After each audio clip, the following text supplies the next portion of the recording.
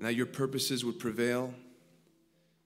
Lord, we even by faith ask that Satan would lose his grip on the lives of people this morning, and that Christ would become Lord of every heart in this place. We wait on you, we look to you, we submit to you, we believe in you, and we love you.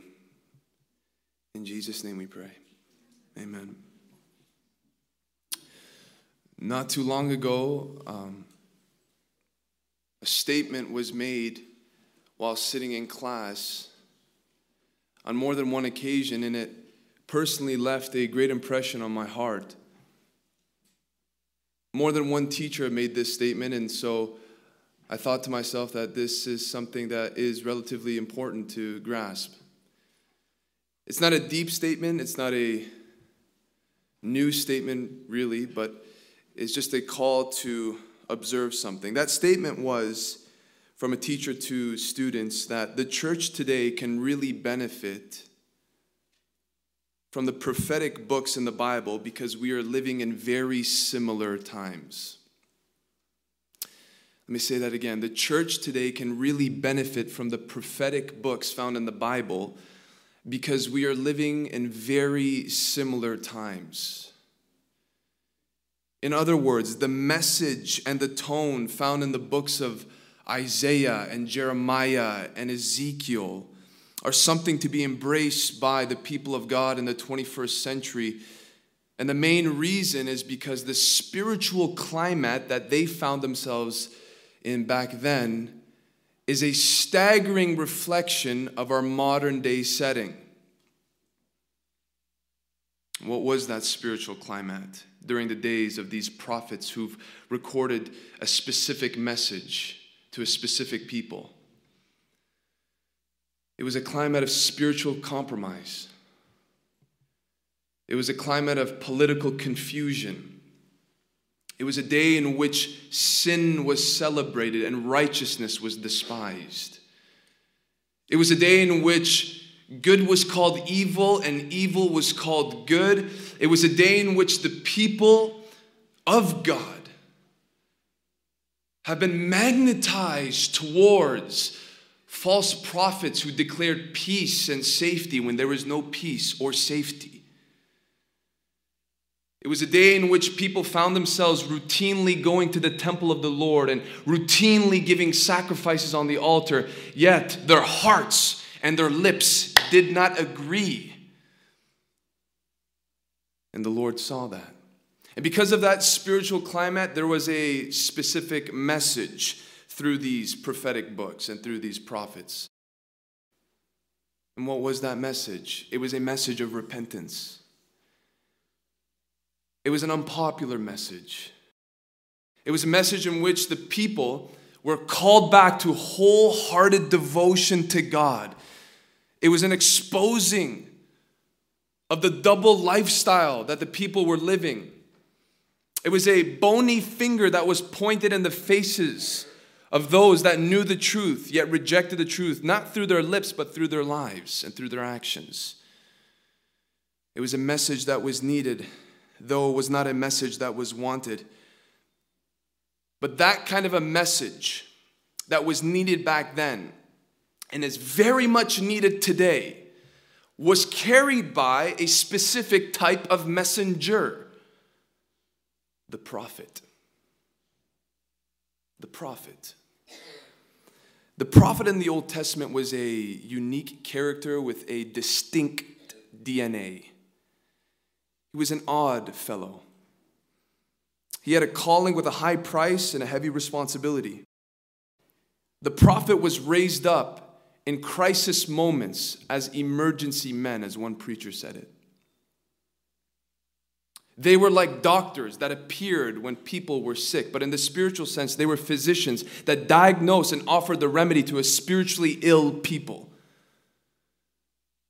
The prophet had an intense relationship and loyalty to God that affected his relationships with other people.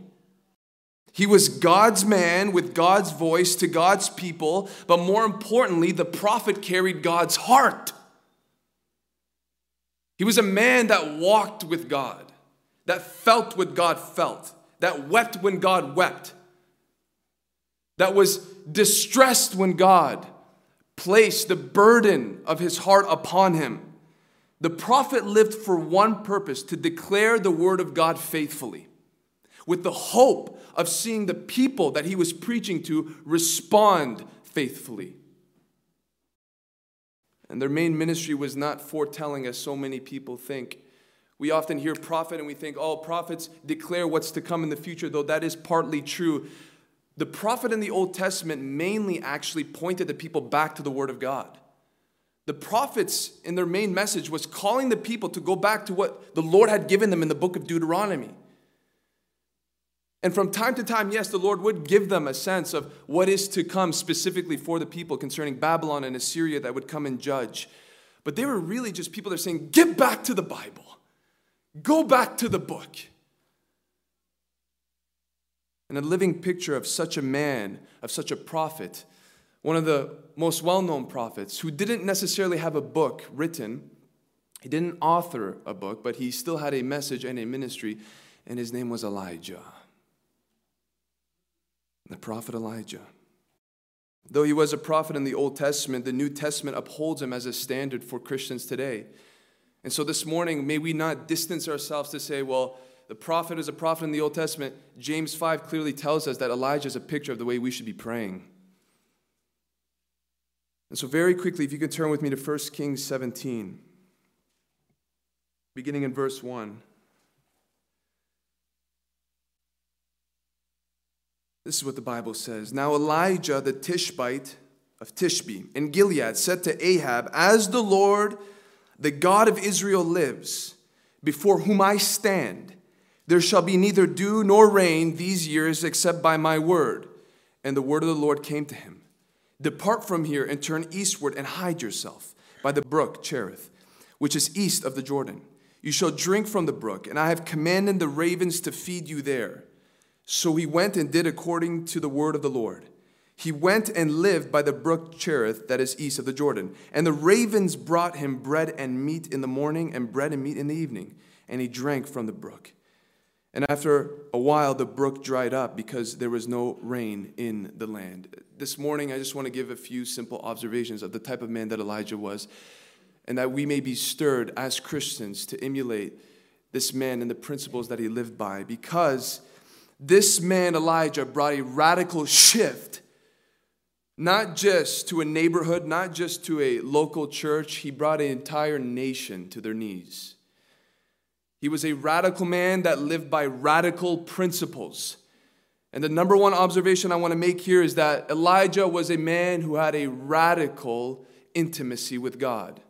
A radical intimacy with God. Verse 1 says, Elisha the Tishbite of Tishbe in Gilead said to Ahab, as the Lord, the God of Israel lives, before whom I stand. This is how we're introduced to Elijah. Before this, we see Ahab, who made a marriage alliance with Jezebel, and she was the main force that brought about Baal worship in Israel. Ahab was recognized as one of the most wicked kings that lived in Israel's history. And all for a sudden, unannounced, Elijah shows up. We don't know his background. We don't know where he's from necessarily. But in chapter 17, he shows up like a thunderbolt in a dark sky.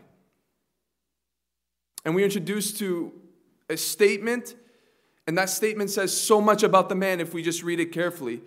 He looks at Ahab, and he says, as the Lord, the God of Israel lives, before whom I stand. Elijah was a man who was aware and a man who was familiar with the presence of God. He was a man who frequently met with God, and he was a man that frequently walked with God. He was conscious of the fact that no matter whom stood before him, he knew that he was ultimately standing before God. Though he stood before King Ahab, he was ultimately standing before the King of Kings. And this is the beauty about Elijah. Because he stood before the Lord, he could stand before any man. And when you and I have face-to-face communion relationship with God, you will not be afraid of any man who opposes you. You will not be afraid about any face or any word from another individual. This was the secret of Elijah's boldness in ministry. He stood before the Lord. He walked in communion with God. That was the source of his strength. That was the source of his authority. That was the source of all that he was and all that he did. And very quickly, I'm going to read to you in Jeremiah 23, where God criticizes the false prophets because they did the very opposite of what Elijah did. You don't have to turn there. I'll read it beginning in verse 16.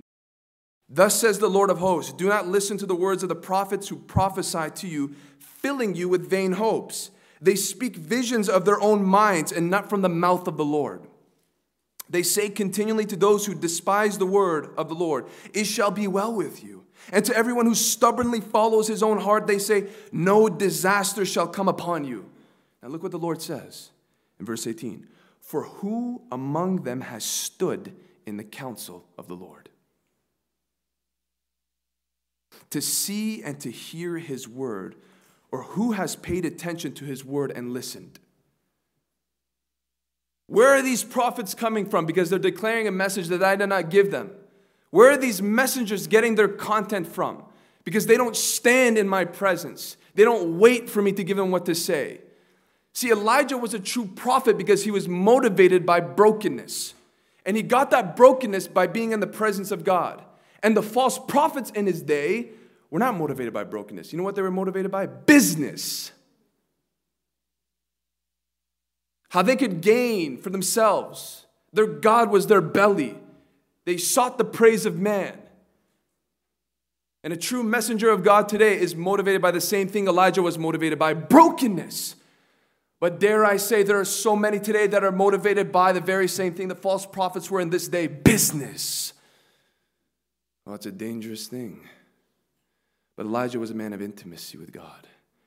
He walked with God. He knew God. And because he stood in the counsel of the Lord, the cost of that is that he felt like he was walking alone. Does he not say that in 1 Kings 18? He looks at the people of God and he says, how long are you going to be limping between two opinions? If God is God, serve him. If Baal, then follow him. And the people of God said, what? Nothing. There was no word in 1 Kings 18:21.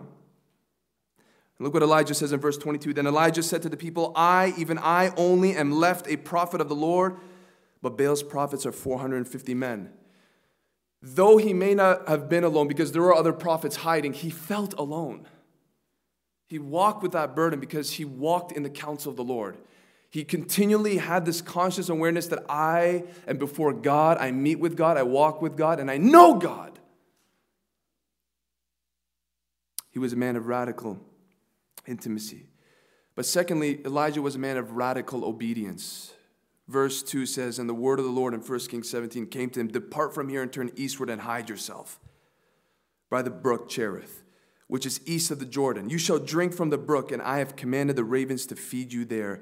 Verse 5 is the key verse. So he went and did according to the word of the Lord.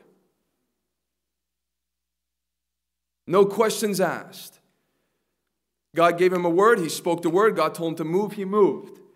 And this was not some nice, lofty bachelor apartment. Go live by a creek. And as you live by there, I'm going to send some birds to feed you. And he goes. He obeys. He was compelled by the word of the Lord. He was saturated with what God said. He was in tune with the Spirit of God. And he found joy and pleasure in obeying him, even when it didn't make sense. Ravens to feed you? Ravens were filthy animals. Ravens were seen as vicious animals. But isn't it amazing that God uses the things that we wouldn't use to provide for us? Unexpected sources to bless us. And he went by faith. He trusted him. He trusted him for his food. He trusted him for his water. And look how sensitive Elijah was to the word of the Lord in verse 7. After a while, the brook dried up because there was no rain in the land. Did he move, though? He didn't move. He didn't move until verse 8. Then the word of the Lord came to him, arise and go. Even when his resources were dried up, even when his circumstances did not make sense, even though the very water that was giving him life was gone, it vanished, he still waited for the word of the Lord. God, I go when you tell me to go, and I stay when you tell me to stay. This is a man that treasured every word and command, even if it was at the expense of his own comfort. He wasn't a man that picked and chose what he liked. Oh, I liked when I preached that sermon in front of Ahab. I go to the brook of Cherith and stay there and have ravens feed me. No. He absorbed all that God gave him for his life. Discomfort, comfort. Prosperity, poverty. Doesn't matter because I take joy in serving and knowing that I'm pleasing you. A man of radical intimacy, a man of radical obedience, but he was a man of radical praying. James 5:17 tells us that Elijah was a man with a nature like ours. And he prayed fervently that it would not rain. And for 3 years and 6 months, the rain did not come. And he prayed again, and the heavens opened up, and the earth received its rain. If you carefully see here in verse 1, it looks like that he commanded it not to rain. But the background is that he prayed for it not to rain. And I love how it's hidden here because it speaks of prayer. Prayer is hidden. It's private. It's something that man does not see. And Elijah was that kind of a man that met with God alone and sought God. And I love how the New Testament, out of all the example, the Holy Spirit through James gives us Elijah as an example for us to take hold of when it comes to prayer. And we talked about this one Sunday morning. Why would God use Elijah as an example?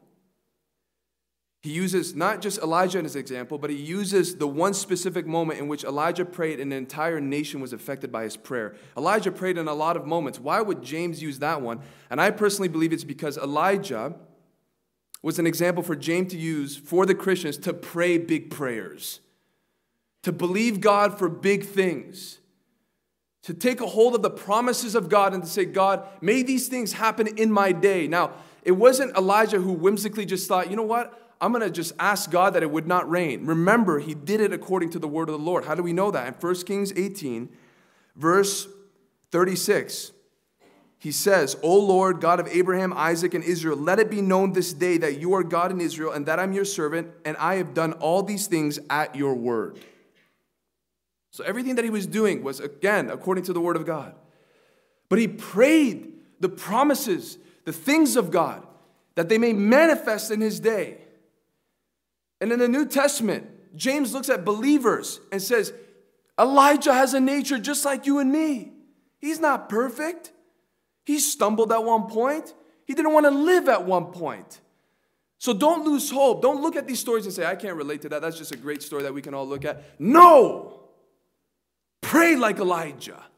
Believe like Elijah. Seek the things of God for your nation, for your family. The things that seem impossible, the things that seem radical. Elijah prayed like this. He was a man of radical praying. He was dependent upon prayer. He believed God in prayer. And this was, once again, linked with the fact that he was walking with God. He stood before God. I want to close with one simple thought. In 2 Kings 2:14, when Elijah is taken up to heaven on chariots of fire, Elisha, his successor, received his mantle and received a double anointing. But he asked one famous question in 2 Kings 2, verse 14.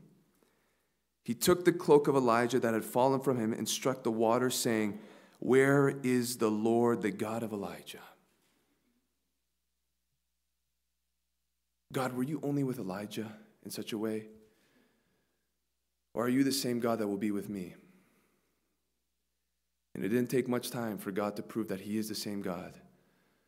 He is the same God of Elijah. He was the same God for Elisha, and he's the same God for you and me today. But one preacher flipped the question. Not where is the Lord God of Elijah, but where are the Elijahs of the Lord God? That's a different question. Because he's still the same God, But where are those that are willing to walk like Elijah walked?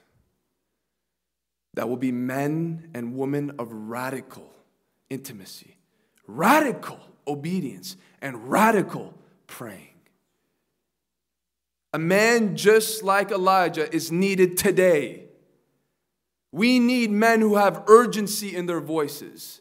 We need men who are willing to walk with the burden of God in their lives. We need men like Elijah who are compelled and broken because they stand in His presence day and night. Where's the urgency today? Where's the conviction today? Where's the brokenness today? God is looking for Elijahs. And like Isaiah, when the Lord says, "Whom shall He send?" He said, "Here I am, send me." I wonder if there's somebody like that that's willing to pay the price. Because it's needed. It's needed as it was then. He calls a drought. Why would He call it drought? Well, one, because Baal was a deity of fertility and rain. The people worship Baal because they believe that he was in control of rain, of producing crops and all these different things. And here comes Elijah and he points the finger right at that. And he says, you want to know who the real God is in control of the heavens? Yahweh is. And there's a drought for 3 years. But also it was a picture of the spiritual condition of the people. Dry, fruitless, lifeless, a desert land where there should be vibrant life. And Elijah comes in, and in the next chapter, through one man, saw the rain come. And may God today do the same. Through 1, 2, however many men want to do it, however many men want to volunteer their lives for such a cause. We need not physical rain, but rain of righteousness to fall upon America, fall upon this nation. So the question is, yes, where is the Lord God of Elijah? But, as one preacher said, where are the Elijahs of the Lord God?